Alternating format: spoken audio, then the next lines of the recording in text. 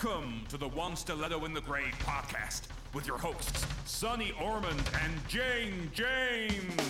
Well, hello everyone. We've some exciting topics to discuss on the show today.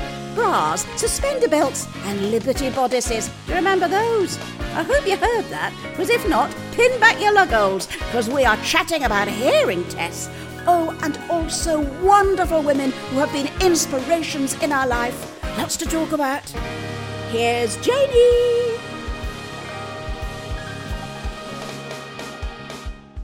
Well, I had a bit of excitement in the week. Oh, yeah. Bought a pair of tights. Mm. You're not sounding impressed by that, Sonny. Well, I'm interested. What colour were they? Well, actually, I had to buy 3 different pairs because it's so long ago since I've worn tights that I can't remember what colour or what size I need. Yes. And yes, I haven't yet tried them on because I don't really wear frocks. No. I've got an occasion where I need to wear a frock next weekend, hence the need for tights. Right. And I haven't worn any for a very long time. So yeah. So why have you not tried them on yet? Have you got an aversion to this then? I mean, it's been too cold. Oh, I see. Yeah, a bit too cold. So yes, a bit drafty, really. Yeah, yeah. Plus, I think if I take the jeans off and have a look at the varicose veins, I might have a bit of a nasty fit. Well, put your sunglasses on when you do it, and you'll be all right. That's a great idea. Yeah, but you know what? It got me thinking about underwear. Yeah. Did I make up? Were there a thing called Liberty bodices? Liberty body. No, you did not make it up. You're absolutely right. Well, I had several Liberty bodices when I was little, and they were cream. What colour were yours? Dingy grey, probably. Oh, no, I'm sure they were white. Yeah. But in junior school, that sort of age, yeah. Yes, kindergarten. That's absolutely it. I can see the Liberty bodice now, and it sort of had little buttons on it, I think, if I remember correctly as well. But they were quite thick, weren't they? They were thicker than a vest. They were quite thick, and apparently, because did I make it up? But I did actually Google it. Oh, did you? I did. There were some interesting sites that came up. But I discounted them and went with Wikipedia. And apparently the reason they're called Liberty bodices is that they were providing liberty to women who'd had to wear corsets. Oh, how interesting. So they sort of replaced it, did they? Did they replace the corset? They did, particularly for the domestic staff, because it was difficult for the domestic staff to do the cleaning when corseted up. And they kept unfortunately kept sort of fainting into the coal scuttle. So, because they were too tight, they couldn't breathe. Because they're too tight, they couldn't breathe. God. So, the Liberty bodice. How very interesting. I didn't know the origin of that. You see, you wear these things, don't you? And you don't question it at the time. Well, you wouldn't when you were 4, let's face it. But that is really interesting. But, I wonder what happened to them, because certainly by the time I went to secondary school, there was... Yes. You're right. No sign of a Liberty bodice. No, there wasn't. There were the navy knickers. I remember at school. Do you remember the navy knickers when you used to do PE and things like that? You always had to wear your statutory navy knickers. And more like bloomers, weren't they? They were huge things, weren't they? Absolutely. Huge. Yeah. No, but that is very interesting about the Liberty bodies. Yes, I don't know, because I do have this vision of, I was very tiny. I think I was kindergarten when I wore them. But I don't remember them even when I was sort of 7 or 8 or 9. It was when I was very young, I remember wearing them. They must have gone out of fashion, mustn't they? Yeah, I'm thinking I must have been 5 or 6. So I don't know what we wore instead. I mean, vests, I suppose. I guess. But just an ordinary vest, wouldn't it? A ladybird vest or something. Ladybird vest, yes, from the Co-op in my case. Woolworths in mine. Well, that's where we used to get all my school uniform and everything from. I do remember the Co-op. And I was fascinated from the Co-op in Macclesfield, which is where I come from, in Cheshire.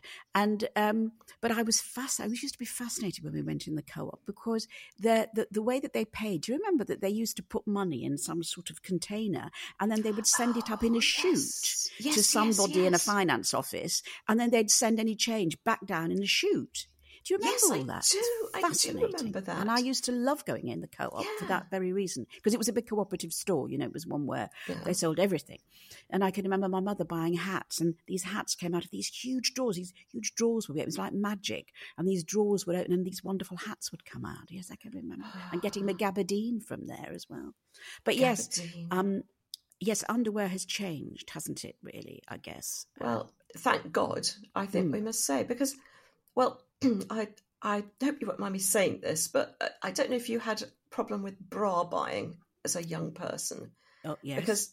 Because between us, let's face it, we've got enough bosom to equip a chorus line, haven't we? And we do, really. Yeah. And I remember when I was a teenager and into my 20s, really, that the only place I could get bras in my size was to be taken by my mother, well, not in my 20s, but in my teens, to horrible sort of haberdashery and drapers shops. Yes, you're absolutely right. My first bra came from one of those places. Absolutely. Yeah, and they were vile. Were yours vile? Yeah, they were. And like you, I had to get a bra at a relatively young age. And they were horrible. And you were sort of measured up, weren't you, for these things? And they were horrible things, actually. Yeah, they weren't. Now, but then also, I remember, before tights, because tights were quite revolutionary. Do you remember we used to have to wear stockings, nylon stockings? Well, I did as well I'm talking about early teens. And I remember being given a suspender belt. Do you remember the suspender belts? Ugh. Which I know sounds terribly exotic, but they weren't, were they? When you were not. about sort of 14 or 15 and you had to wear these things and they were so uncomfortable and they cut into you. And I hated those things. They were horrible. They were vile. And the stockings, they were almost always American tan. Were yours American tan? Absolutely. Yeah. And we used to get them from the same haberdashery shop, and they would sort of produce these boxes. Do you remember those little boxes? Yes. And they'd have different sizes, wouldn't they? Different colours. They would. I can see that they would get them out of these drawers. Yeah, extraordinary. And they were expensive as well. I remember them being sort of like 13 shillings or so a pair, which was, I don't know, what's that, 60, 65 pence or something now, which was a lot of money then, back when dinosaurs ruled the earth. Also, you've only got to look at them and they would ladder. Yes, that's right. That's right. And I remember being told off at school, which I thought was most unreasonable for having laddered stockings. But it's like, well, it's not my fault. It's the way they're made. Absolutely. And dabbing nail polish on them to stop them running. That's what I was just going to say. Yeah. That's the way, clear nail varnish to stop them. I mean, it is very good. It still works, actually, doesn't it? But it does. Yeah, absolutely. It does, except the stockings stick to your legs, don't they? Because the nail polish hardens. You've got to sort of rip them away at the end of the day. It's horrible. Yeah. Horrible. Yeah. But no, yes, thank goodness that the tights came in, because they were revolutionary, weren't they? I mean, it was a different experience when they came in. But we did wear nylons for quite a long time. And I think about it with my mother. She used to have these sort of roll-on things that she would wear. Do you remember those roll-ons? So they were sort of between a corset and one of those sort of belts, weren't they? They were. Yeah, I can see her now in them, Yeah. They must have been uncomfortable. And she certainly didn't need to have a roll-on because she was very slim, as a lot of other women were. But no, you had to sort of wear these things, didn't they? Well, they did, because it flattened the stomach, I suppose, didn't it? Yes. That was the whole point of it. But thank God I never had to wear one. It's sort of, I suppose we do now, don't we? Where I have in the past bought Spanx, that kind of Spanx, that's right. Control pants to hold you in a bit, but nothing as fierce as my mother's roll-on. No. Oh. And I do remember because my grandmother lived with us, and my great-gran, actually, bless her. And I was only about 4 or 5 when they were there. And I can remember my great-gran as well wearing this huge corset, this huge contraption of a corset. I mean, it was about 5 steps up from a roll-on. I mean, it really was. So I suppose for them, that was a hangover from Victorian times, wasn't it? They reduced as time went on, didn't they? They went down to the roll-on and then eventually to nothing at all. But it was a huge sort of orange corset thing. And it really was right under her sort of breast, right down to sort of, the tops of her thighs. Huge thing. Horrible that she used to have to sort of hoist herself into. Oh, my goodness. Ghastly, isn't it? So despite having horrible bras, I suppose you're quite lucky. Mind you, did you get in the vile bras you used to get from the draper's shop, did you end up with big grooves in your shoulders because Yes. all the weight was carried on Yes. I just remember having massive dents in my shoulders where the bra straps cut in. Yes, I mean It was vile. They were horrible things, weren't they? Really, I used to call them over-shoulder boulder holders. Boulder holders, yes. And I mean, they were just sort of, they really were painful, weren't they? They by were. comparison, these days we get such a lot of different types of bras, don't we? And you can find something that suits you and is comfortable. But no, absolutely. And the design's so much better now, isn't it? Yeah, absolutely. And we can just walk into any kind of change shop on the high street and buy something that fits. Yes, and some things have got worse, haven't they? But this underwear has got better. Absolutely. But as you say, I totally understand about the tights and things, because I tend to wear, trousers most of the time, really, unless I have to. And I just find tights really uncomfortable. I just don't like, even if they're the right size, I just don't like them, because I just find them a bit restricting, or they'll start to come down at the crotch or something like that. Oh, I can't be doing with them. And all that sort of trying to heave them up as you're walking down the road without looking like you're heaving them up. Some sort of obscene act. Yeah. I know. Right? No, they're not. I often think about that when I look at people, who obviously maybe are, I don't know, I'm saying office workers, but you know what I mean, people who have to sort of look to wear skirts or something most of the time, and I just think, oh, I'm so sorry for you. Every day you've got to sort of wear tights. Do you have a problem with them, or is it just me that has a problem with tights? I don't know, but they're not that comfortable, I don't think. No, certainly not my favourite item of but you clothing. used to. I mean, in another life, you must have worn them quite a lot. When you were doing when you were doing your other jobs. Dancing. What? Yes, that, darling, I remember that one. Doing your fandango. But because you used to go and do a job where you had to kind of dress up and look very, very smart. Did you wear tights a lot then, or did you wear trousers? Well, both. Not both at the same time, obviously, but tights. I generally wear sort of like thick 6 denier black tights. That's Marks and Sparks. And it is lovely when you find a comfortable pair, isn't it? Absolutely. And you tend to absolutely. They become like old friends, don't they? They do indeed. Yeah. Yes. You don't want to say goodbye to them.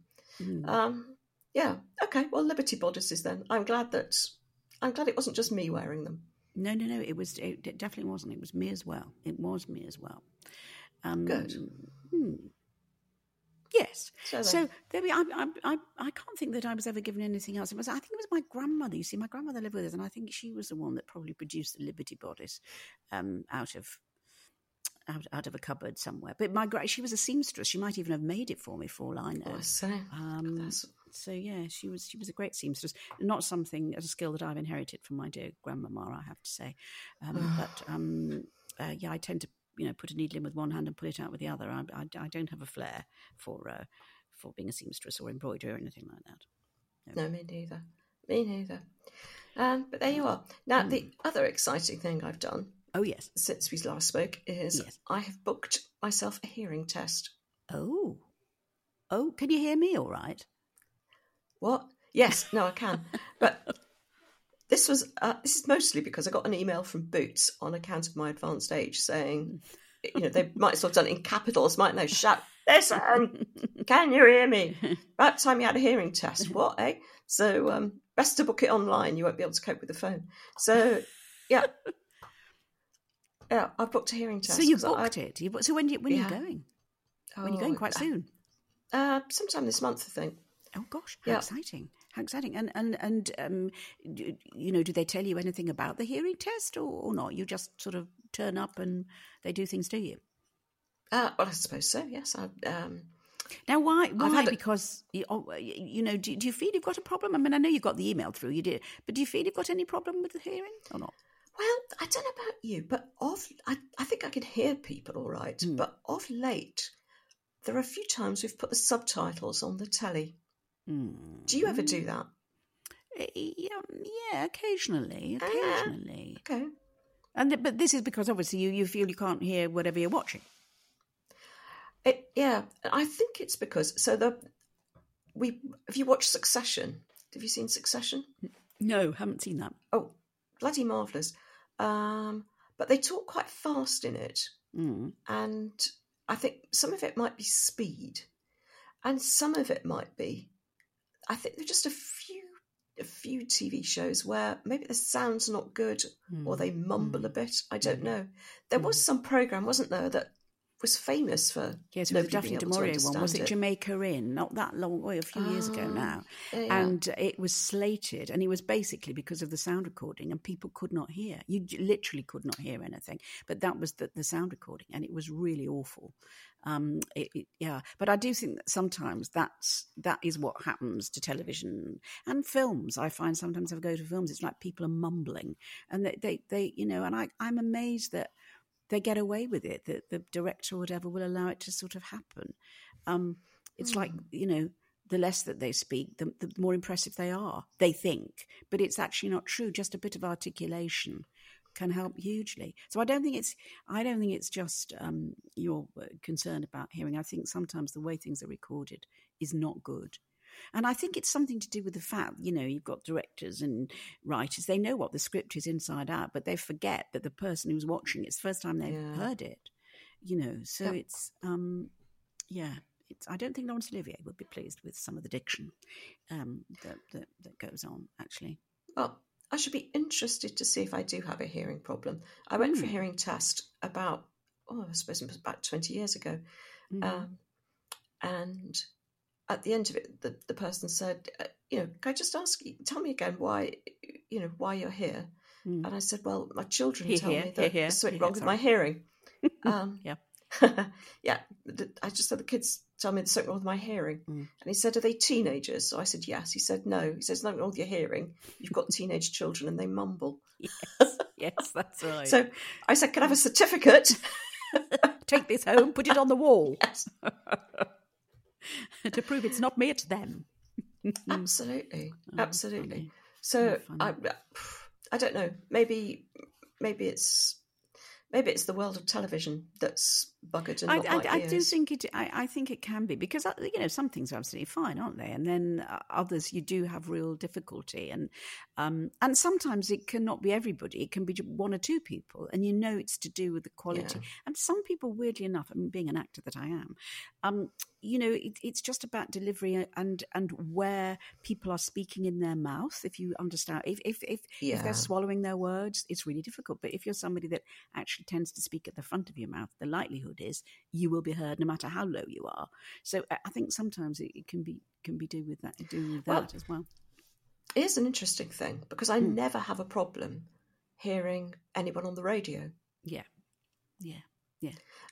And usually when I'm listening to the radio, I'm doing something else. I'm not even giving it all my concentration. But of course, it's very different on radio because you're speaking directly into the microphone, just as we're speaking into a microphone now. Whereas, of course, if you're in film or TV, you've got a boom operator who's booming in on top of you. So it's not as acute. It's not as acute. But again, that really is up to the sound people. That's what they're paid for, to make sure that it's you can be heard, really. Or you tell an actor to speak up. Well, like I said, it could just be me. It was very interesting watching the subtitles on Succession because it's a famously sweary series. Oh, really? Yes. Yeah. So there are expletives all over the screen, basically. It was an effing gala of effing Fs, really. Gosh. So yeah, really, really funny. I suppose we didn't really need the subtitles. No, I was going to say you probably didn't because you knew. You could probably see 90% of vocabulary was just one word used as a noun, an adverb, and an adjective. Oh gosh, how funny! It's a really good series. I shall have to tune into this. I shall have to tune in. I think it's terrific. It's a really, really, really good series. But if you do watch it, tell me whether or not you need the subtitles. Yes, absolutely. I shall do this, and then we can prove it one way or the other, can't we? Because I think my hearing's all right. I think it is. You are. I think it is. So I shall do that. I shall be fascinated, actually. So we were chatting about it the other day and talking about women who'd inspired us, and we thought we might sort of have a think about, have a chat about that today, didn't we? We did. You go first. Oh. Okay, well, so there's a woman who inspired me that nobody will have heard of, but her name was Frances Harrison, and she was, when I worked donkeys years ago in my 20s in the health service, she was a really senior nursing officer. And I think it was at the beginning of nurses becoming very senior managers. And she was brilliant. She was the first person to show me that women could manage, that they could be really effective managers. She was very, very easy in her role. Yeah. And she, at the same time, didn't put up with any crap from mostly men who thought that women should stay with taking people's temperatures and removing bedpans.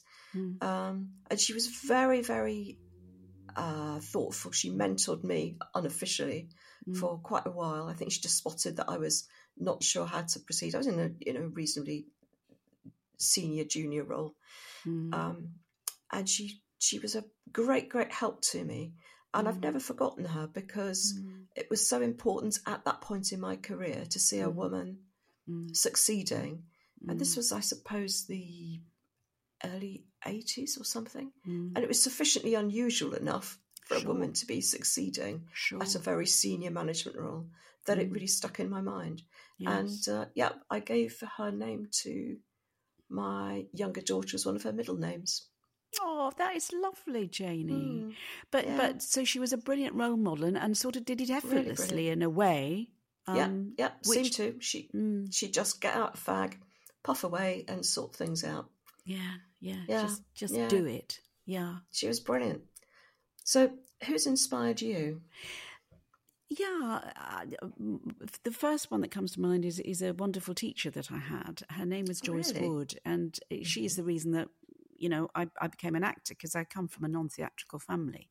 It was just that she was I was a very shy child, and I wasn't particularly academically bright, but she was one of those wonderful teachers that really observed her pupils and was looking for positives in them to nurture. And I think she sort of saw in me that I got some facility, with words, basically. And I can remember that we used to occasionally have to stand up in class and read poems and things like that. And I think she must have thought, fortunately, I've been blessed with being a good sight reader.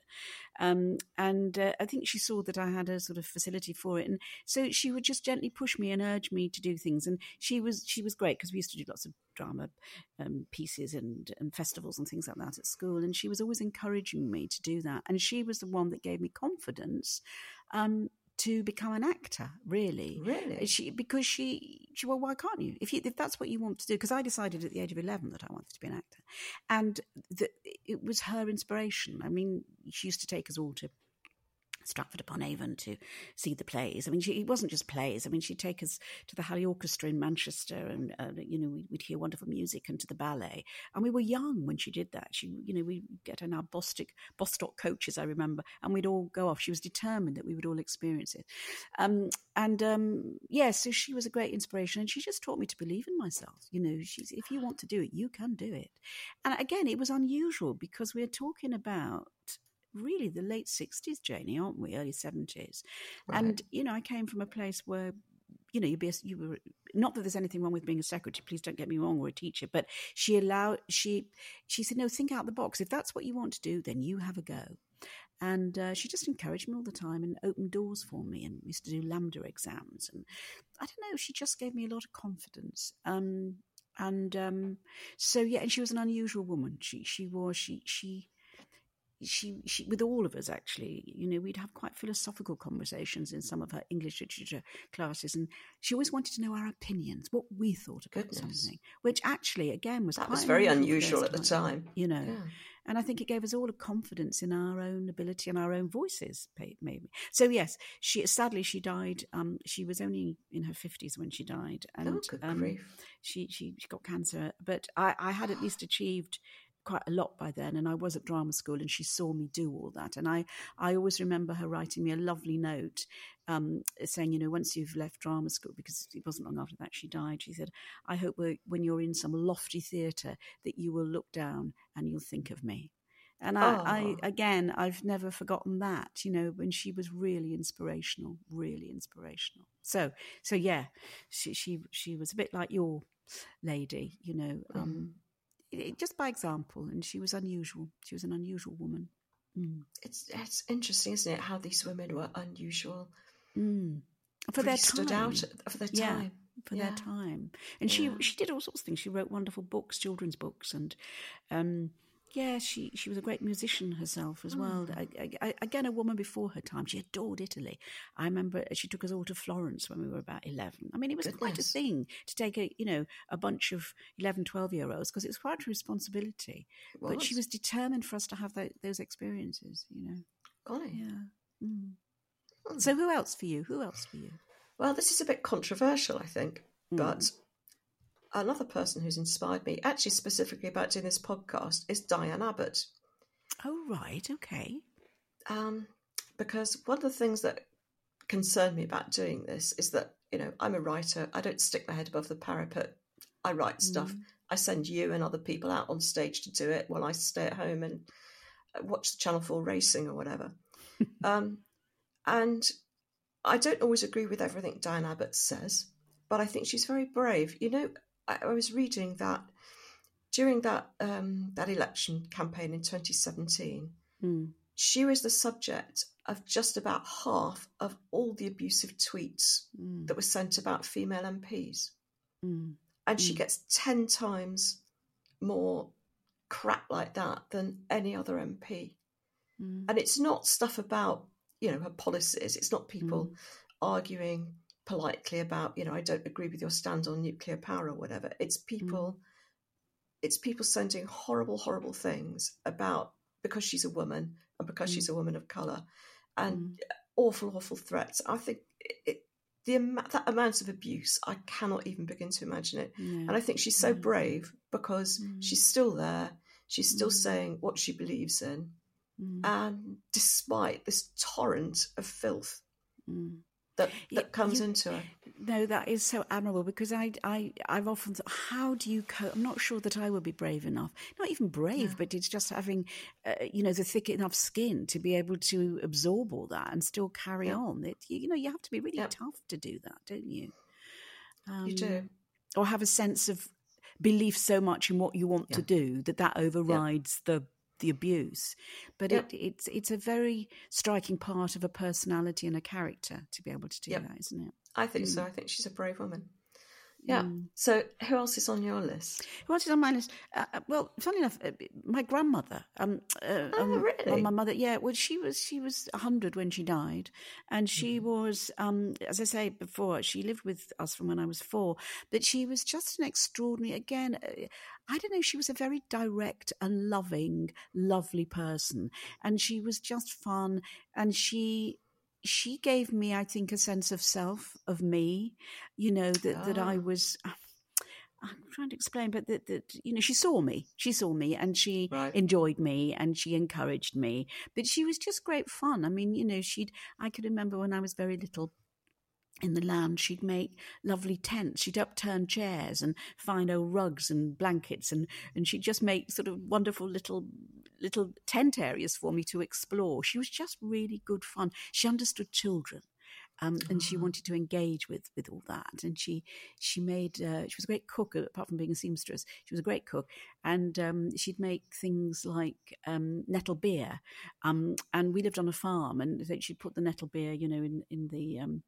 I don't know what nettle beer is, Sonny. What's nettle beer? Well, it's just beer made out of nettle, really. I mean, okay. nettles. It's that's exactly what it is. Yeah. But it's the sweetest, it's the most lovely thing. And she used to make bottles of this stuff, and she'd stick it in the pantry, which was quite a big pantry at the farm. And every now and again, you'd hear bottles exploding, because obviously they were fermenting or something, and they would explode in the pantry. But she was just great fun, And she was very loving and warm and kind and always on my side. And she's just somebody I remember with great love. And because she was born in 1888, she'd seen such a huge change in life. I mean, when she was a young girl, she used to just, have a horse and trap, and she'd travel miles in a horse and trap. She loved horses. And then when she was in her 70s, she had cousins who were in Canada. She boarded a Boeing 707 and went off to Toronto. And you think of the expanse of, what she'd discovered and what she'd seen in life. The changes have been absolutely huge. But no, it was her kindness and her warmth and her heart. And I treasure those memories. And I think I hope anyway, it's something that she gave to me. But no, I did admire her in the way that she dealt with life. Her husband died, my granddad died, when she was in her 60s. And the way she just coped with everything was, she was very philosophical. That is, that is an extraordinary thing to have kind of explored your boundaries in a horse and trap. I'm going to fly to Canada, absolutely, in one lifetime. Some people fly to the moon, and huge changes that she had seen. Huge changes. And took it on board. Yeah, and just took it on board, and she was just the warmest, kindest, most loving woman, and I treasure that memory. Oh. Yes. What? Anybody else for you, or? I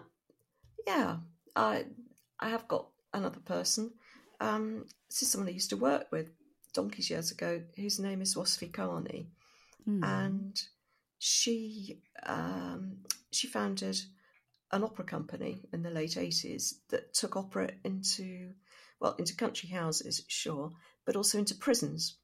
Okay. And what she'd do is take in trained opera singers to sing the main parts, and then the prisoners would be, the chorus and the minor parts. And she did that in Wormwood Scrubs. She did it in Wandsworth Prison. She did she still does it in a number of different prisons. Wow. And I think what's amazing about that is that the people in the prisons actually got to do something completely different that they could excel at, that they could be part of, see something new in themselves. And also she got something like, I think, 50 or 60,000 members of the public who wouldn't normally be in to go into a prison, to go in to see the performances. Wow. So, I remember going to Wandsworth Prison to see Guys and Dolls. And that's quite a thing. And then she also forms, she's got another opera company called Grange Park Opera, which is the posh, like country house opera. And that's a not-for-profit, but she uses the proceeds to fund the work that she does in prisons and also in primary schools. And the thing that I really admire about her is that she's not afraid to go to the top. So when she wanted to go into prisons, she phoned the Chief Inspector of Prisons. She didn't fanny about like I would have done with some junior civil servant or somebody in a call centre. She got the name of the person at the top and phoned them and talked to them, and she got them to agree. And it's the same with setting up the opera company, the country house opera. She phoned the one she's got now is set up in the house that Bamber Gascoigne inherited. So she just phoned Bamber Gascoigne and said, "How about it?" And so again, she's a real inspiration because she's made things happen by just going to the top and not being afraid to speak to people. Yeah, brilliant. Yeah. And she's still going, you say? Oh, yeah. She's still going strong. She's still going strong. Yeah. It's having that self-belief, isn't it? And I don't know if it's self-belief, but it's what's right. Going to the top. Absolutely. This is what we need to do. Not going to, shilly-shally about. If we don't succeed, we don't succeed. But let's go straight to the top and deal with it. Absolutely. She's very persuasive. So what about you? Have you got another one? I've got, yes. I mean, again, there are so many women, aren't there, Janie, when you stop and think, which is marvellous, and I think maybe we could have another session on some of this as well. But the other person that really has been such a profound influence in my life is my partner, Sue Wilson. And really, she... a director, but an early female director, if you like, because she started being a director in the 70s when there were very few female directors.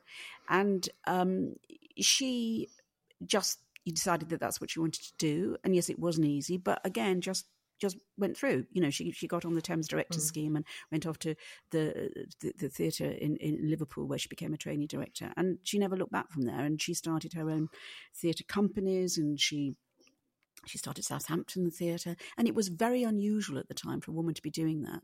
But people always loved working with her, or love working with her, because, again, she had that ability just to be direct. You know, the fact that she was a female didn't matter. She had no ego about that. The important thing was getting the work done, and really, you know, enjoyed working with the actors.